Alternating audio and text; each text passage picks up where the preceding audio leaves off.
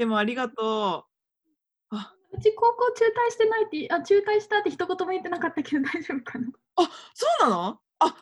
てなかった？全然、でも確かにそれどっかで多分書いてたのを見た気がする。でもそうなんだ。私、高校、中学までは、小3、ごめんね、もうあっちこっち行って。小3で日本来て、親が、親なので、うんうん。公立行けるならポーンって公立に入れられて、うんうん。なんかわけも分からず。で、転校もし、いじめもあり、中学もそのまま公立にストレートで入り、で、優等生だったの、中学は。うんうんうん。少なくとも後半2年はね、もうテスト、なんかすごい田舎とか市の外れの方だから、みんなあんま勉強もしないんだけど、いやいや、でも、だって、言語変わってからさ、小3で帰ってきたって言ったよね。小3で来て、なんか、で、中学生まではそんな感じだったので、高校も都立高の、なんだろう、進学指導重点校みたいな、いわゆる進学校みたいな、はいはいはいはいはい。行ったんだけど、なんか、なんて言うんだろうな、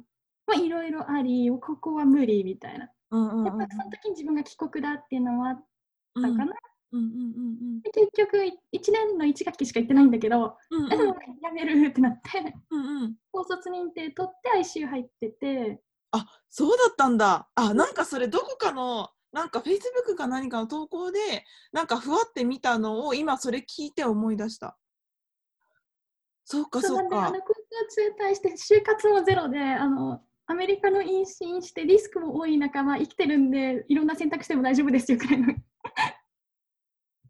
めっちゃ、そっか。妊娠ってリスクってどういうこと？妊娠なんか、結局、妊娠。妊娠、なんか、ストレートで就活してないから、生活も今も TA の給料もらってるけど、多分普通に、フルタイムで働いてる子たちに比べからしたら、何そのリスクの高い生活の仕方っていうふうに見られるんだろうななんて思いながら。そっかそっか、そうだよね。なんか、あんまりなんかそういう風にはあんまり考えてなかったけど、でも確かに、そうだよね。なんか、ある意味、そのアウトローな生き方はしてるよね。って今聞いて思った。でもそれは私すごい誇りにしていいアウトローな生き方だと思うし、ありがとうん。う。じゃあ高校さ、1学期で行かなくなって、残りの2年と2学期分はどういう風に過ごしてたの？それは結構気になるな。そうね、1年の夏休みの終わりまでは行ったのね、もう全部。うん、頑で、張ったね。頑張った。今週も行っうんうん。て、で、結局その1学期の途中ぐらいから、病気もしてて、で、体うんうん。力的にも行けなかったっていうのもあって、入院してた期間もあって、で、結局実習という感じで、数学だけは青チャート、ペラペラ。はいはい。だけど、年齢的に高3の5月かなうん。に予備校行き出して、でもうん。体力もそんなないから、それこそ5時間ぐらいしか1日行かないんだけど、うんうんうんで、高校の物理の内容をちょろっとやり、数学ちょろっとやり、気うん。づいたら入試になってて、へーってなりながら ICU 受けて、受かんないと思ってたら合格見て、やばいやばい、みたいな。準備できてないんですけど、みたいな。ちゃんとね、高卒認定取ったから、ちゃんと受ける資格はちゃんとある状態でね、入ったし。資格だけはクリアしてんだけど、心の準備も能力、なんか学力的にも足んないんだけど、受かっちゃったから行くしかないね、みたいな。行けるとラッキーみたいな。そっかそっか。でもそれでちゃんと入って、なるほどね。もはやそこのところもっと聞きたかったわ、とか。いいよ、別に全然、言ってるから、うん。今、録画、ズームでしてるの入れてそうだ、もらっても。一応ルームにしてるから。でも、そっかそっか。なんか、めっちゃ聞きたいこといっぱいあるわ。全然いいよ。ほんとありがとう。でも、うーん。またもう一回、小学校の3年生の時に帰ってきたんだったっけ？そう、小3、そっかそっか。で、そっからずっと日本でバーって高校まで行って、もちろんここ、途中から行かなくなったとはいえ、なんかその中で、なんか多分本当いろいろ、なんかいろんなことが、なんか、なんだろう、こんな風にあったと思うんだけど、なんだろう、なんか、うーん、何が支えで、こうずっと勉強しようとか、なんか大学に行こうっていうところまで、なんかこう、モチベーションを支えてたのかなってすごい気になったかも。うん。私変な子で、多分中うん。学卒業するときに、うん。自分何やりたいか、この先どうしようと思って、大学行きたいっていうのが中学卒業した時点であって、あ、あ、高校すっ飛ばしてかよっていうのはちょっとあれなんだけど。っていうのもあって、高校選ぶときもやっぱその先の大学行きたいから、理系やりたいからっていうので、理系強い高校に行きたいなみたいな。で、やっぱ勉強は好きだった。うん。もちろん、多分そのみちゃんのそのいい成績取りたいみたいなのも分かるの、私長女だしなうん。のもあって、だからやっぱそこすごい気になるし、自分としても、もう自己肯定感も高くないから。うん。だけど勉強自体、何かを知るとかが楽しいなっていうのはあったかな。で、やっぱ親がちっちゃい時、アメリカにいた時に、うん。と、親が留学してたのね、大学院に。うん。うあの、ん。全く違う分野なんだけど。うん。で、母親はビザの関係でそんなにこう働けない。うんうんうん。ああ、そっかそっかそっか。で、私たち子供3人いて、よく図書館とか、動物なんだろう、農場みたいなところとか、博物館とか週末連れてってくれてって、私それすごい好きで、うん。でこう知るって楽しいなとか、うん。科学、自然好きだなっていうのがあったし、親も本とかは結構揃えてくれてたりとか、うん。親がこう勉強してる姿っていうのもずっと見てはきていうん。て、だから、そうね、高校を辞めた時、でもそう、私この前見たんだけど、98.8%高校進学するのね。で、中退率って1.4%で、うん。日本の人口のほとんどが高校に行く中で、うん。自分が中学まで優等生だったのに、こう、高校を辞めなきゃいけないっていうか、こう、辞めるっていう選択肢が一番現実的だった時に、すごくこう、それまで、なんていうの、thrown off the track っていうのかなっうん。うん。ていうのがあって、焦りもあったし、行きたい大学行けるのかっていううん。不安、ただでさえなんかトップ校の高校行ってても浪人する子たちゴロゴロいる中で、うん。高校1年も行ってない自分が生きるのかっていうのはあったかな。うん。そうね。答えになってるか分からんけど。うんうんうんうんうん。なんか、多分今振り返るから、今喋れることすごいたくさんあるんうだろうなとん、か、すごい思うな。なんか、なんか自分あんまり、うん、なんかすごく自分が今の話を聞いて思うのは、きっと、もちろんしおちゃんってめちゃめちゃレアケースかもしれないけど、なんかこう、しおちゃんレベルのレアケースとか、例えば私みたいな、休学する子はまあまあいるみたいなとか、いろいろあると思うんだけど、なんか、こうそういうのを、こうなんだろう、自らこういう感じの人生でちょっとアウトローだけど、今元気にやってますみたいな、やっぱなんだろう、情報ってすごく少なめだなと思っていて、でも私は今、そのしおちゃんからその話聞かせてもらって、なんかめっちゃ元気もらったっていうか、そう、なんか違う意味でアウトローな方を私は行こうとしてるけど、でもなんか、なんだろう、その、選択を、取ったのか取らざるを得なかったのかは、もちろんいろいろあったと思うけど、でも、それで、なんだろう、高校の時に、苦労した分って言ったら変かもしれないけど、でもそれで今、なんか、その時の情熱はずっと持ち続けて、院まで入ったっていうのは、すごい、なんだろう、元気もらえるよね。なんか、今、私が先が見えない状態で、あーとかなってるからこそ、なんか昔先が見えなかった。でも、とりあえず今、5年後の先までは見えてるみたいな。そう。その先どうするかちょっとまだ分かんないんだけど。でもなんか人生ってそんなもんなのかなって思ったりしてる。なんかなんだろう、何年先までかは一応わかるみたいなのを、こう、なんだろう、時間とともにアップデートしていくみたいな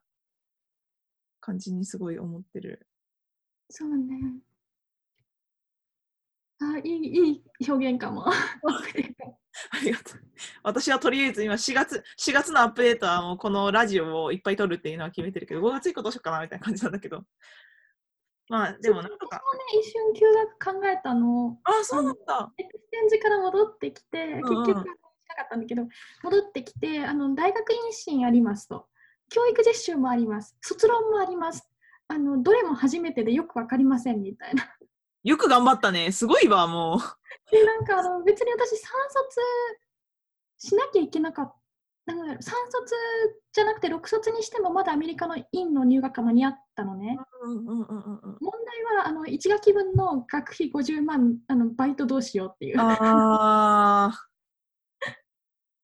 教職取ってたからさ、冬学期どうしても取らなきゃいけない授業があって、うんうんうんうん。そっかそっか。休冬学学でき期休学なかったね。しなきゃいけなくて、うんうんうん。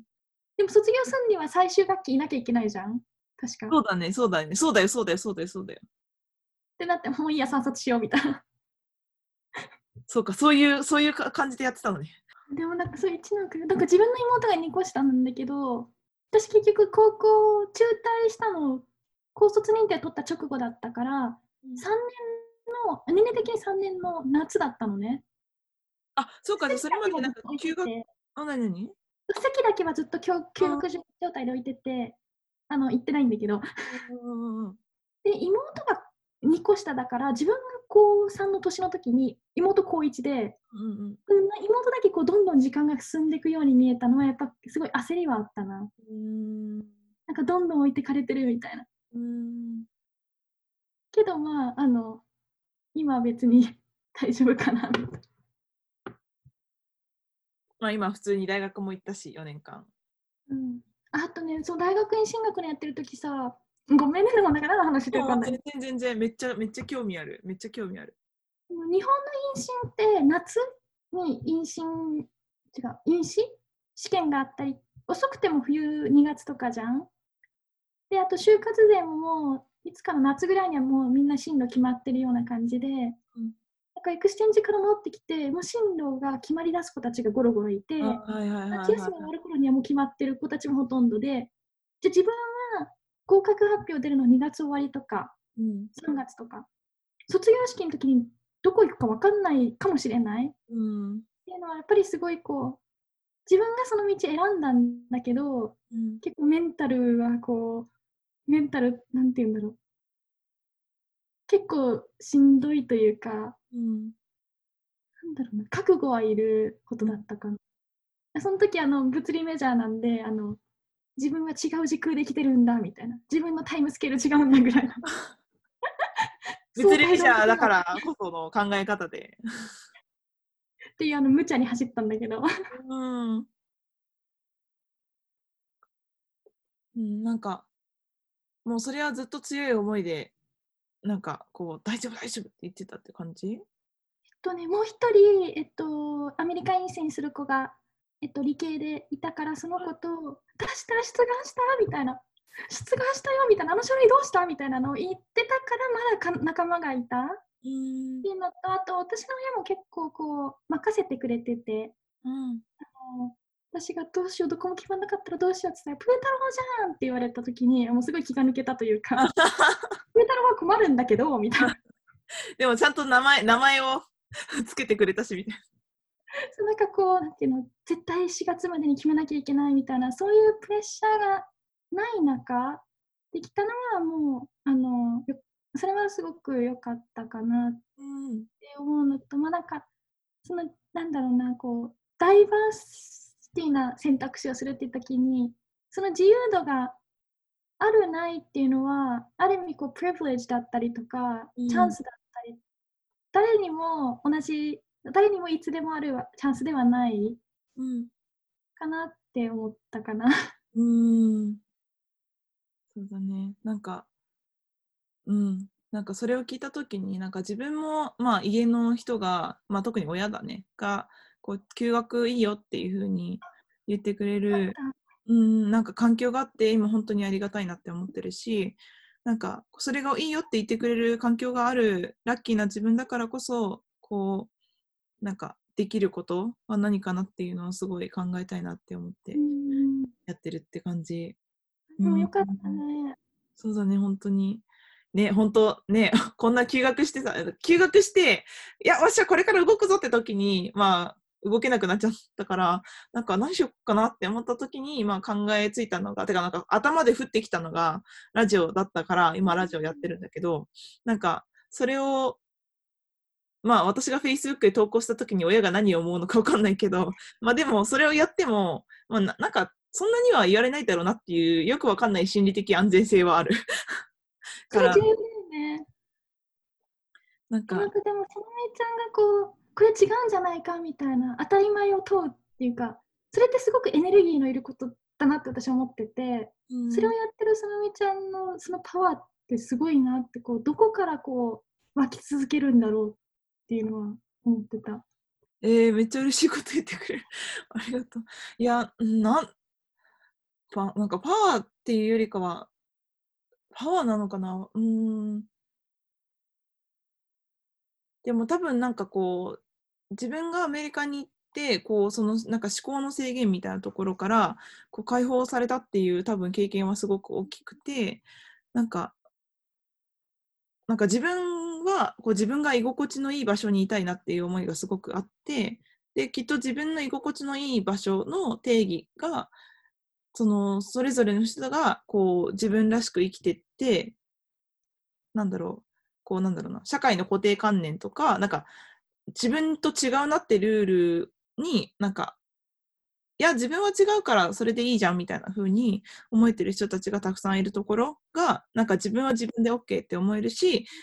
自分は自分で OK って思えるからこそ、相手と自分が違うけど、相手も相手で、相手の人生だから OK だよねみたいな風に言える環境が作れるんじゃないかって多分私はどこかで思ってる。で、多分その環境を作るためには、やっぱり、今当たり前ってなってることで、もうその当たり前ってなってることに何も疑問を思わない人はそれはそれでよくて、でもそれに生きづらいって思ってる人がいるんだったら、というか私が少なくともそれに対して生きづらいなって思ってるんだったら、なんか私にとってはこれ変だなって思うんですけどっていうのを、こう、なんかこう、伝えるっていうことは、こう、自分のためでもあるし、なんか誰かがこう少し楽に生きれることになるのではないかと多分思ってるのかなって。すごい。あ、でもなんかわかるな、その当たり前とか、その他の人の生き方、私もなんか似たようなこと思ってた。けどなんか、なんだろうな、それを実際に行動に移そうとか、なんかもうしょうがないやってか、自分違うとこ行こうみたいに諦めちゃわないそのみちゃんすごいなっていうのを思う。ありがとう。いやいや、そんなことは、なんか、なんか、でもめっちゃありがとう。そんなこと言ってくれて。逆になんか私の場合はまだ今、こう、これが自分の使命だとか、これを絶対勉強したいみたいな、なんかフレームとかが多分ないから、今できることが多分そういうことなのかなって思ってるんだと思う。あとまあ普通にこういわゆる例えば私の場合で言ったらね普通に就活っていうのを今できないわけじゃないけど多分それをすることが自分にとっては多分苦痛だからだからじゃあそれをやらないっていうのはいいけどじゃあその代わりその時間になんか何か私ができることなんだろうなっていうのを多分考えててそのなんかできることの一つとしてこういうことやってるってことなのかなって思ってるな。なんか私の方がインタビューされる感じになってしまったね。やっぱりなんか、なんだろう、形式ばった大人が作ったここれですよみたいな、なんだろう、感じよりも、なんかそのみちゃんみたいにこう、なんていうの、自分の知り合いから広げてってこういう例があるよみたいな生の声っていうかっていうのが一番こう響くし共感できるし、こうなんていうの、relate しやすいのかななんて。ありがとう。いや、これが、まあなんか、多分今ね、5人ぐらい、本当にスケジュールも入れてくれてる子たちがいるんだけど、まあ、それをちょこっと続けていったときに、まあ、何か反響あったらそれはそれで嬉しいし、なかったらなかったで、私がね、友達と話せる機会を作ったっていうので、まあ、ハッピーだなって思ってやれたらなって思ってる。ありがと私ね、う。うん。ちょっと誰とは言わないけど、うん。大学院行く、アメリカ行くっつって5、6年いて、その後ポスドクアメリカでやりたいかもみたいな話をしたときに、で、やっぱり自分日本社会に苦手意識というか、うんうんうんうん。やっぱ馴染めなかったっていうのもあるし、うん。いじめられたっていうのもあるし、うんうん。ICU の中は私にとってセーフスペースだったんだけど、バイトで外行った時、どうしてもやっぱり自分の中でスイッチが変わるっていうのが分かるというか、になろうとしてる自分がICU の外ではいる。うん。時に私それじゃないなってか、そこにいる私は私じゃない。ってうん。いうのもあって、アメリカは、ミドルベリー行った時すごく自分が自分だったっうんうんていう、うんうんうんうん。っていうのであってアメリカ選んで、その話をそのままちょっと同期のある子にしてた時に、うん。それ逃げじゃんって言われたのね。で、うん。は逃げみたいな。だけど私言い返せなくて、その時に。うん。だからなんだろうな、誰かを責めるわけじゃないけど、自分と違う進路だったり価値観だったり選んだ人は決して逃げでも負けでも何でもないと。っていうのを広まってほしいななんて。今、うん。勝ち組なんてこともあるしさ、あ、勝ち組？勝ち組なんて言うじゃあん。優秀な大学出て、一流企業に入って、安定した職ついてみたいな。そこで勝負できる人たち、そこで勝負したい人たちは、うん。もうどうぞしてください。そうん。れが、そこに価値を見出す人もいるし、だけど、別に万人が万人同じ競争しなくてもいいじゃん。うん。別の競争を選んだからって負けでもないじゃんって。っうん。ていうのはもうちょっとそうね、寛容にというか多様にうん。なれたらいいよねって。めっちゃめっちゃめっちゃ思う。めっちゃ思うっていうか、なんか、ほんとに、私マジで可能だったらだけど、そのなんか5月とか、なんかね、しょうちゃんのタイミングがいい時に、ほんとになんかイベントって言ったらあれだけど、なんかその、なんだろうな、なんか多分私が今すごいやりたいなって思ってるのは、今こういう風にフォーカスポイントが決まっちゃってて、ああ、これしなきゃ、あれしなきゃとか、例えば就活しなきゃとか、いい会社行かなきゃとか思ってる、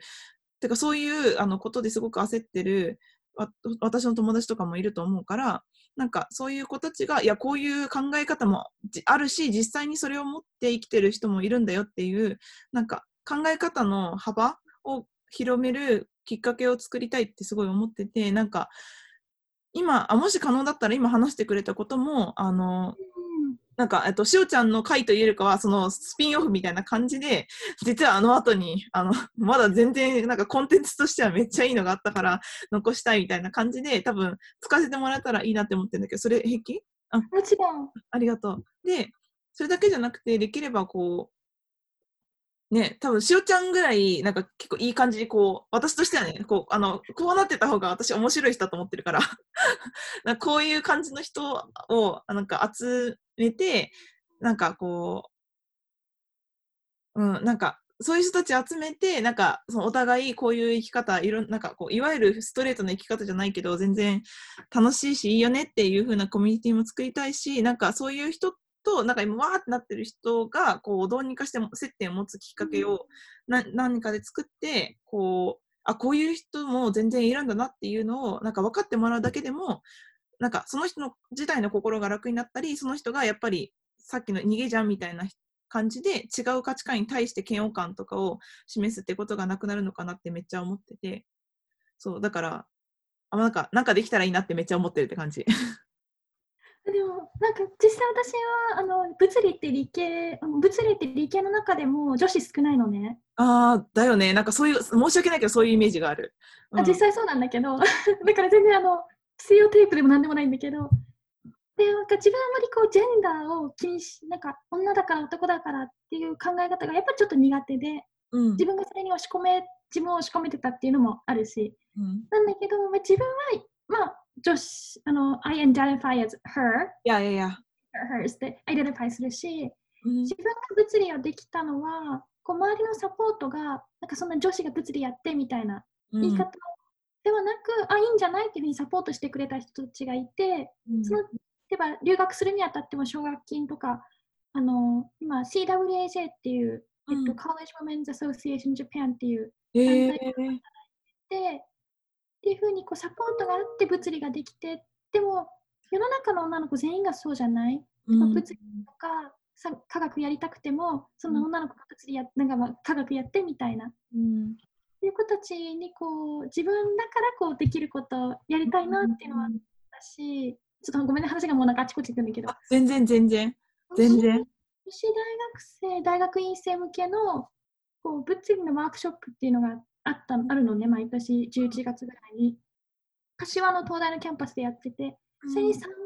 回参加した時に、うん。なんか自分以外にもそういう子たちがいて、こんだけ熱心にやってて、先輩たちも女性の研究者もいて、うん。で見た時に、こう、すごくこう心強かったというか、うん。あ、つながれるっ